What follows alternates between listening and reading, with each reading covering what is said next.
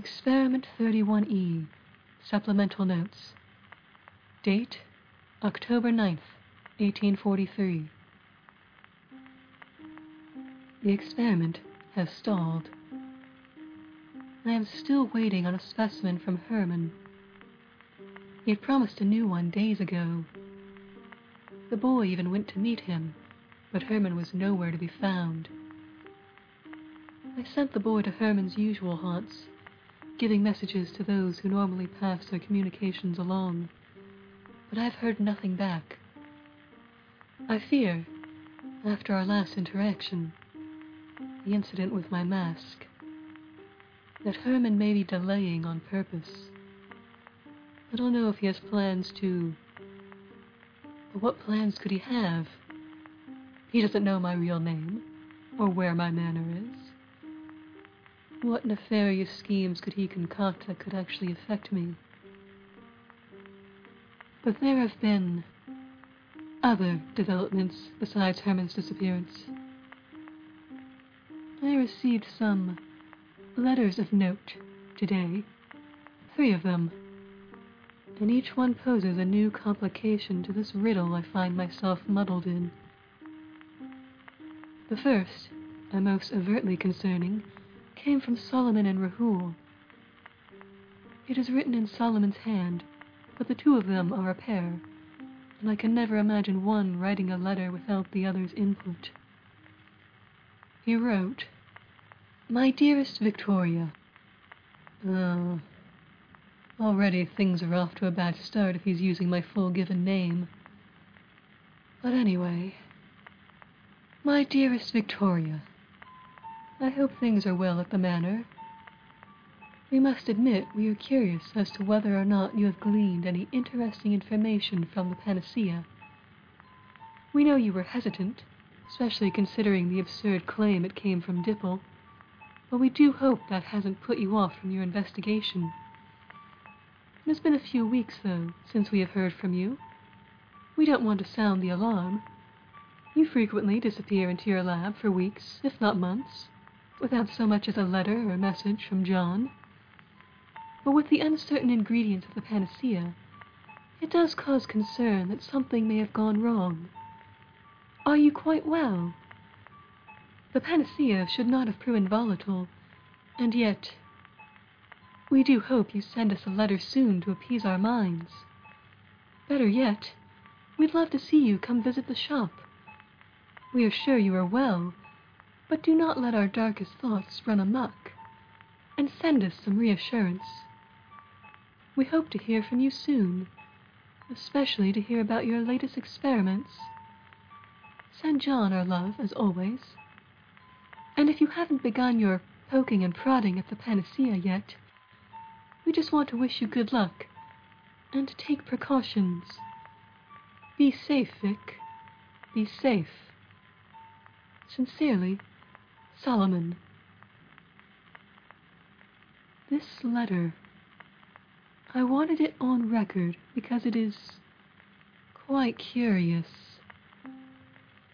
Repeated questions as to my health and safety, asking me about my attempts at deciphering this mysterious panacea, the implication that something has gone wrong during my experiments, asking me to come visit them, the 2nd time they've requested a visit in person recently.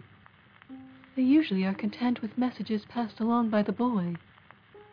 But no, suddenly they want to meet with me. Then, ending on a warning to take precaution. Be safe. Be safe. Never before have they shown such concern over my use of an ingredient obtained from them. I have purchased deadly poisons from Solomon before, without so much as a single "be safe," let alone 2. This panacea is untried, but they told me only of the miracles it could perform. A few weeks without comment from me is not unheard of. It's to be expected. Why should they be concerned? Unless there is something they aren't telling me. Is there something dangerous about this panacea? What information did they leave out as they touted its benefits? Did they notice my reaction when I first grasped it? Did they experience the same thing? Is that the reason Rahul had worn gloves when handling it? But if there was any potential danger from this panacea, why would they not tell me? Why would they let me take it out of the shop if they feared it could be harmful? Why would they only caution me now? They were so nervous in the shop. Did they want to harm me, but have now thought better of it? But why? I thought we were on better terms than that. Or is there something else at hand here? Some unknown quantity I can't see. Am I wasting my time with this panacea? If Solomon and Rahul are playing some game, I have no wish to play along. Perhaps this was a mistake. I have found no evidence to support that this even is a panacea. If anything, I'd say it's a preservative, like what one might keep dead specimens in.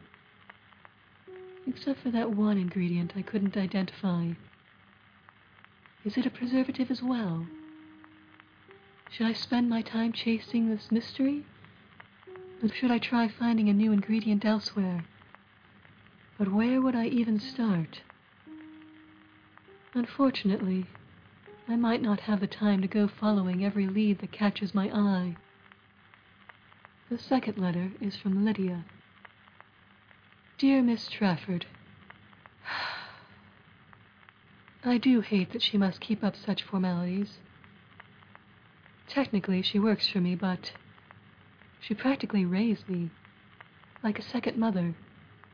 She was the first to call me Vic. But I shouldn't get distracted by such things. Dear Miss Trafford, I know you well enough to not worry when I do not hear from you more than once a year. But I am afraid I must disturb whatever has attracted your current focus to inquire about the estate. You'd assured me it would not take long to find a buyer for your father's manor and land, but if I am not much mistaken, the calendar tells me it has been about 2 years now since you left for England to settle his family affairs. I know you are not the type to dawdle, and you prefer to get tasks done as soon as possible, but this seems like an excessive delay. Has there been difficulty in finding buyers? Has there been some unforeseen event that has caused you to linger? I know I do not need to remind you where your home is. I do not need to remind you what you have left behind. I am certain I do not need to remind you of what you promised. I am handling the estate on this side of the ocean well enough. No one has asked any questions that I haven't been able to provide adequate answers for. But the longer you delay, the more difficult it will be. You know that my name, my face, does not carry the same currency in this country as does yours, especially not in recent years. Harrison's presidency has not been kind to either my mother's or father's people. The white folk of this town see my skin, the shape of my face, and that influences how well they hear my words. There are only so many lies I can tell. For my part, I shall leave you assurances that things here are well, and the experiment you left behind has continued as expected. I hope you are well, and have not become distracted by a different experiment. You are so much like your father, and your mother, in that sense. But please, my dearest child, please tell me of your progress in settling your father's estate. And if possible, please tell me when I can expect to see your bright and shining face again.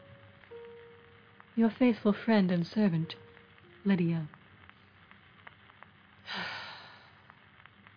I suppose I should have known that this long of a delay would garner suspicion. I had told her it might take some time to settle the Trafford estate in England, but that I would be back as soon as possible. But in trying to placate her worry, I made the mistake of reassuring her it would only be a year or so. I should never have given a time limit, yet that was the only way she would let me come here unaccompanied. I needed her to stay behind, to watch over the American estate, to maintain the artifice we have crafted, the stories we had been forced to tell. She understood. She wanted to stay. She wanted to maintain her vigil. But I knew she did not trust me. My second mother, she knows me far too well. She knows I can't let things go. Does she realize I have been working on Experiment 31 again? Or does she think I have become distracted by something else? How long will she play act ignorance until she tries to force my hand? There's only so much she can do. She is my servant, after all, even if I have given her control over the estate, and she handles it better than I ever could. And she is, unfortunately, correct that people place more confidence in my words than in hers, due to her being the daughter of a free black man and a Potomac woman. But there are things she could do, things she could reveal, that would convince even the most biased individual. Lydia has always been remarkably good at keeping secrets, perhaps too good. She never much discusses her life before she met my mother, and I have wondered why. But she also knows just how to wield secrets when need be, which ones to use, and how to reveal them to get what is desired. She knows everything about me, my father, my mother. If she tells my secrets, my family's secrets, I'm afraid I do not have as much time as I had hoped to finish my endeavors. I can't risk losing Lydia's trust, for many reasons.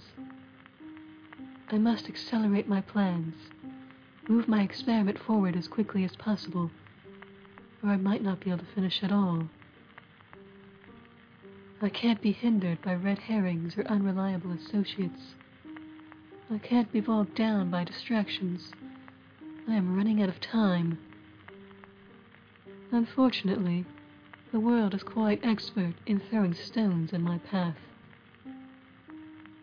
I want no distractions, and yet what we want and what we are given are sadly two very different things.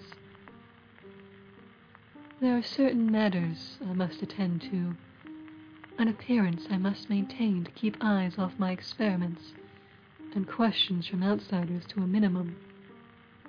And that brings me to the third letter. My father was not a popular man of society. Not despised, just he hated what was required of a man of his status.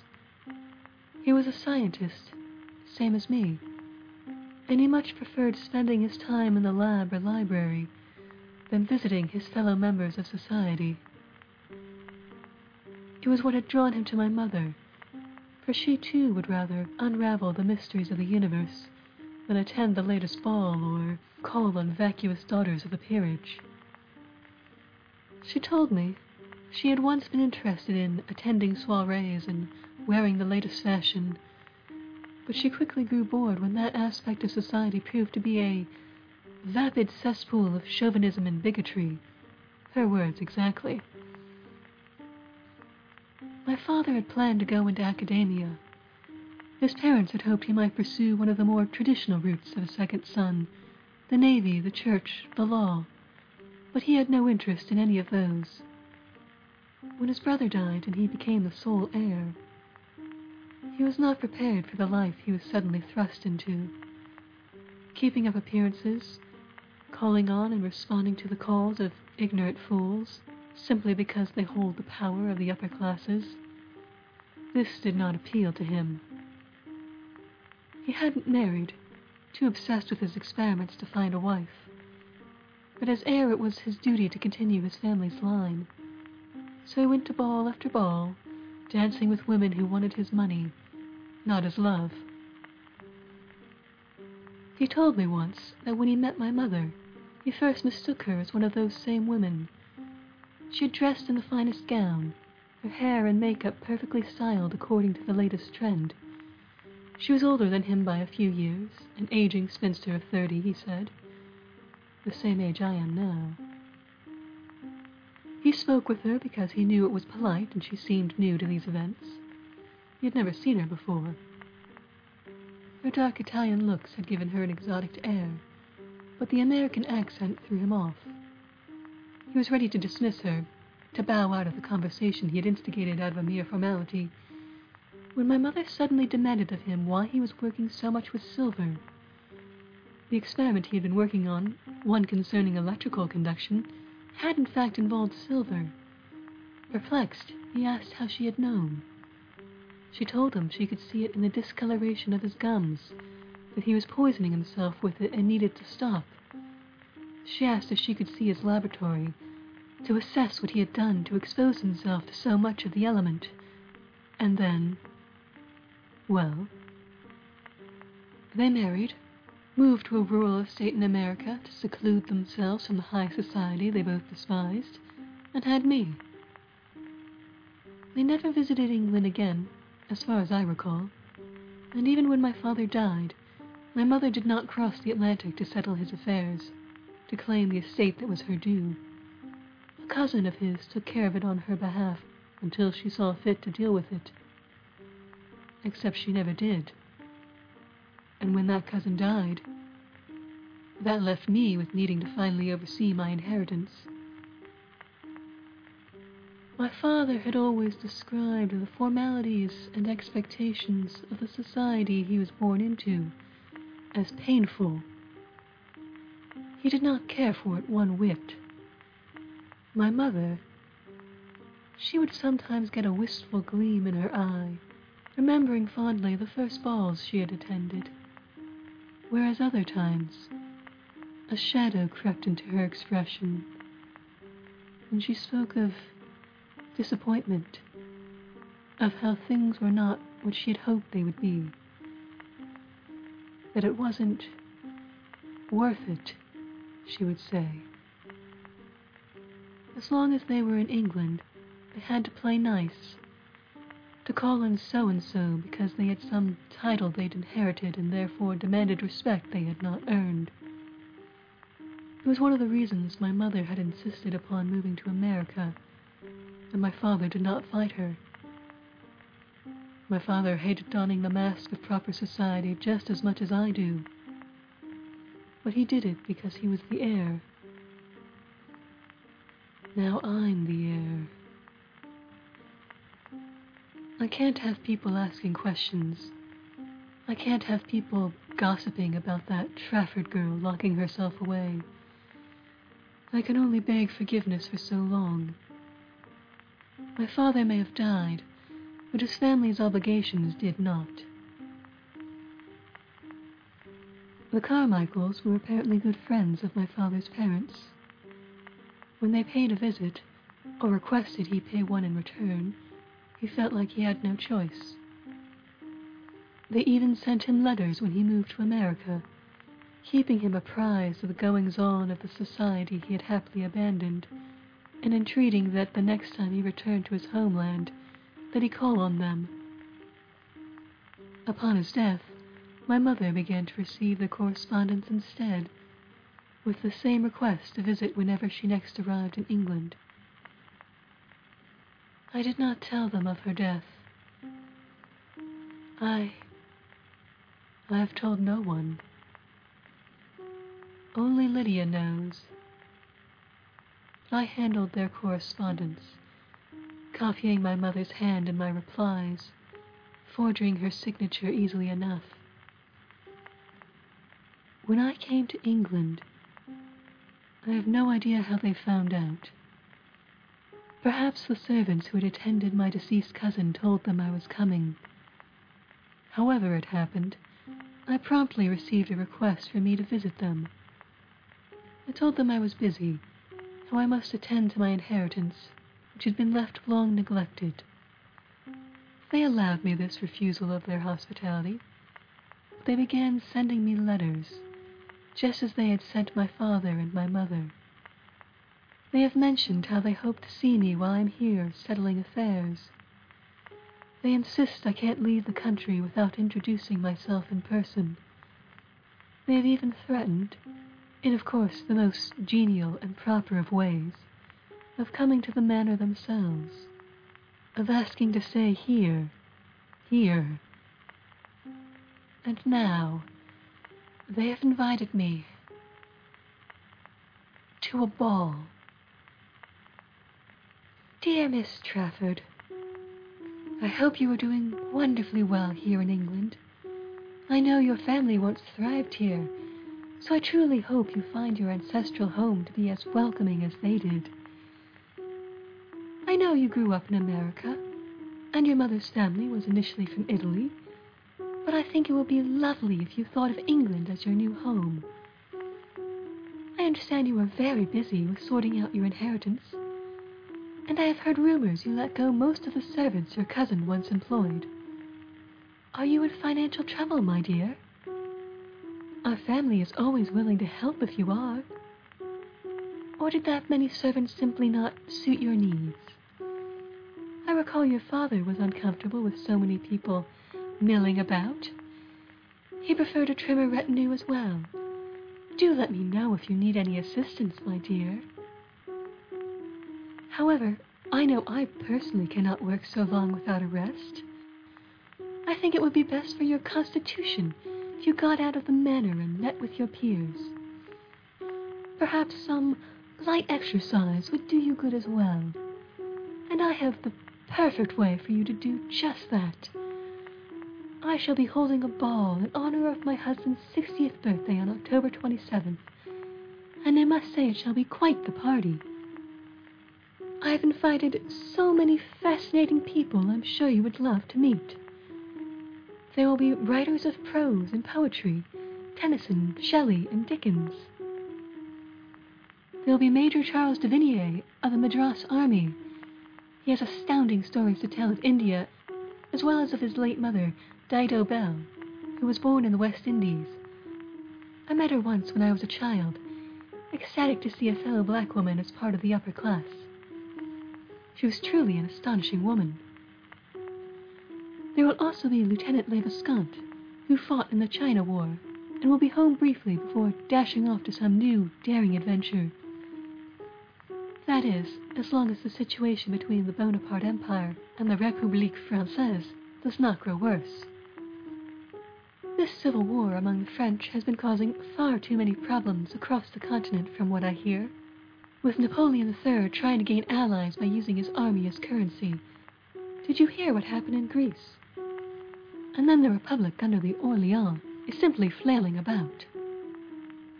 I know both sides of the conflict have tried to seek British allyship, but if worse comes to worse, I can't say which one we'll side with. Imagine, after all the battles against Napoleon I, we might very well end up defending his nephew. But if we don't all go to war soon, there'll be plenty of handsome, eligible military men in attendance. We'll even have several officers of the Discovery Service, including Captain James Clark Ross, if he isn't too preoccupied with his new bride, that is. Sir John Barrow may even make an appearance, and I hear he hopes, if we don't have to go to France's aid, there may be another attempt at the Northwest Passage in a year or two.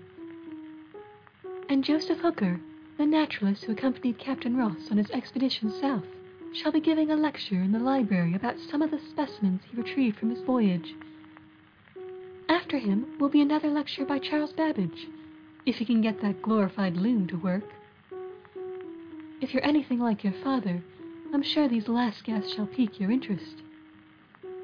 Do let us know as soon as you can whether you shall be attending, but I'm sure if you don't want to break this poor old woman's heart, that you shall be there, and I will finally get to see if you got your father's ginger hair and freckles, or your mother's olive skin and black tresses.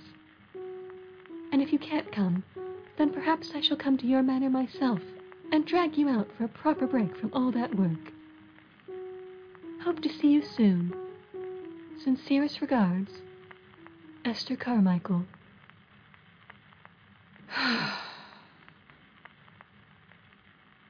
While Lady Carmichael isn't wrong that I would be fascinated by scientific lectures from Hooker and Babbage, or to speak with Captain Ross about his expedition, she is quite wrong to think I would ever want to go to a ball. And I can see through all the fascinating guests she has invited for her true purpose. It doesn't take much to notice her emphasis on handsome, eligible military men. I know why she's inviting me. A 30-year-old spinster, sole heir of a minor fortune. She must feel compelled to have me matched and married before my womb begins to wither.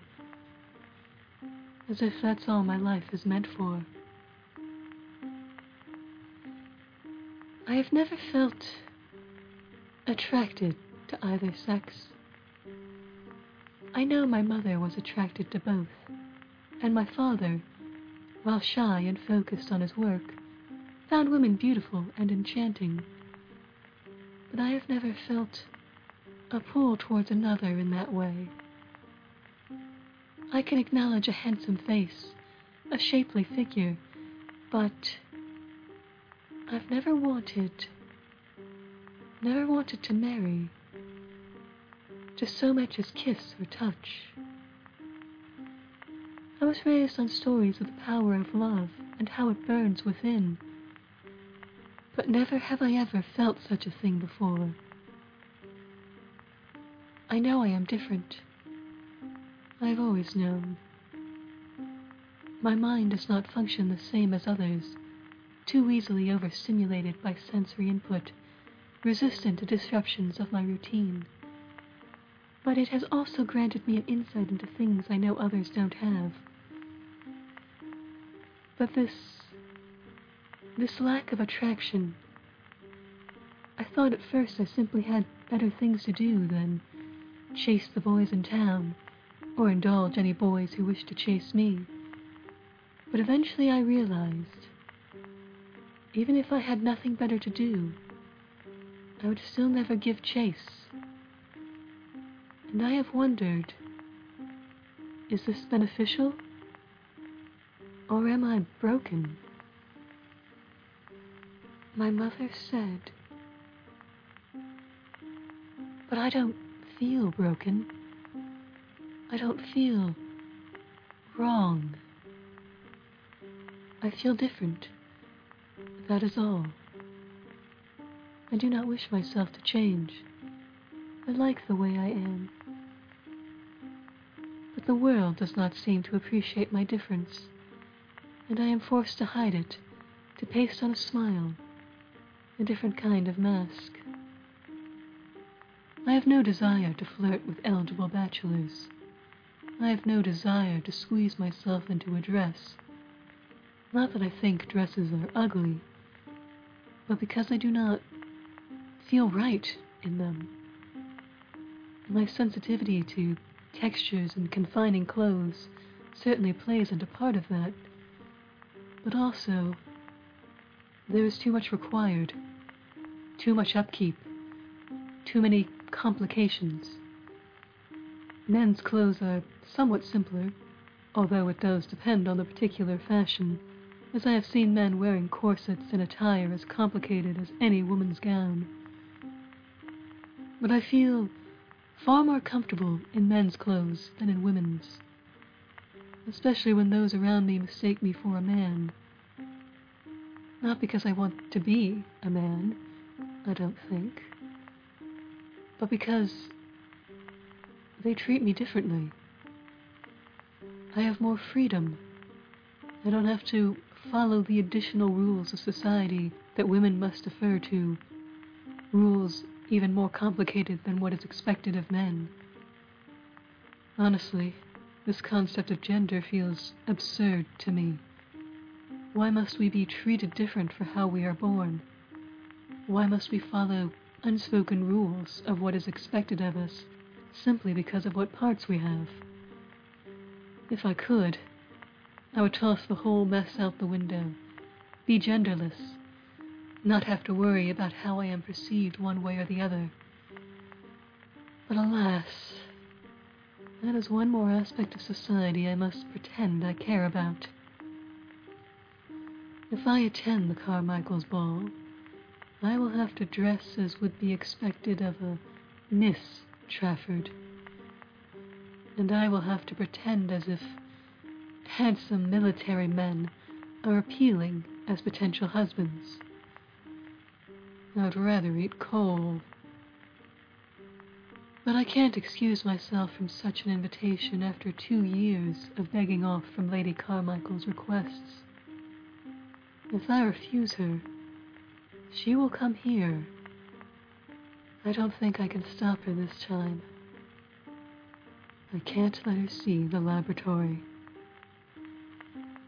I believe I have been given a deadline now. Lydia is suspicious and wants me home. Lady Carmichael wants to see me by the end of the month, one way or the other.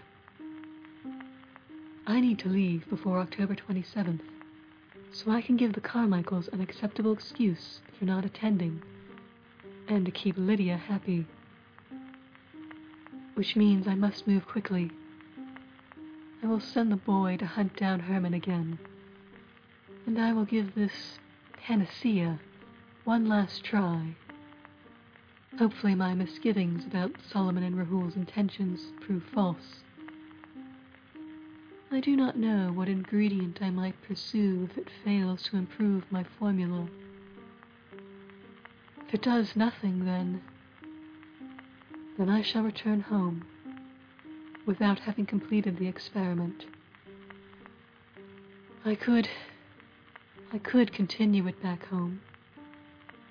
Lydia didn't notice when I first began tinkering with it again. It will just be more difficult with her around. I can't drag dead bodies into my lab with her embroidering in the sitting room. I have one last chance. I must make this work.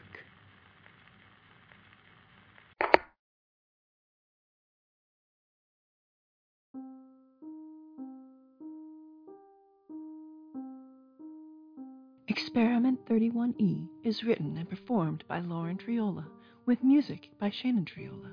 For more information about the podcast, including contact info and transcripts, visit experiment31e.com or follow us on Twitter or Instagram.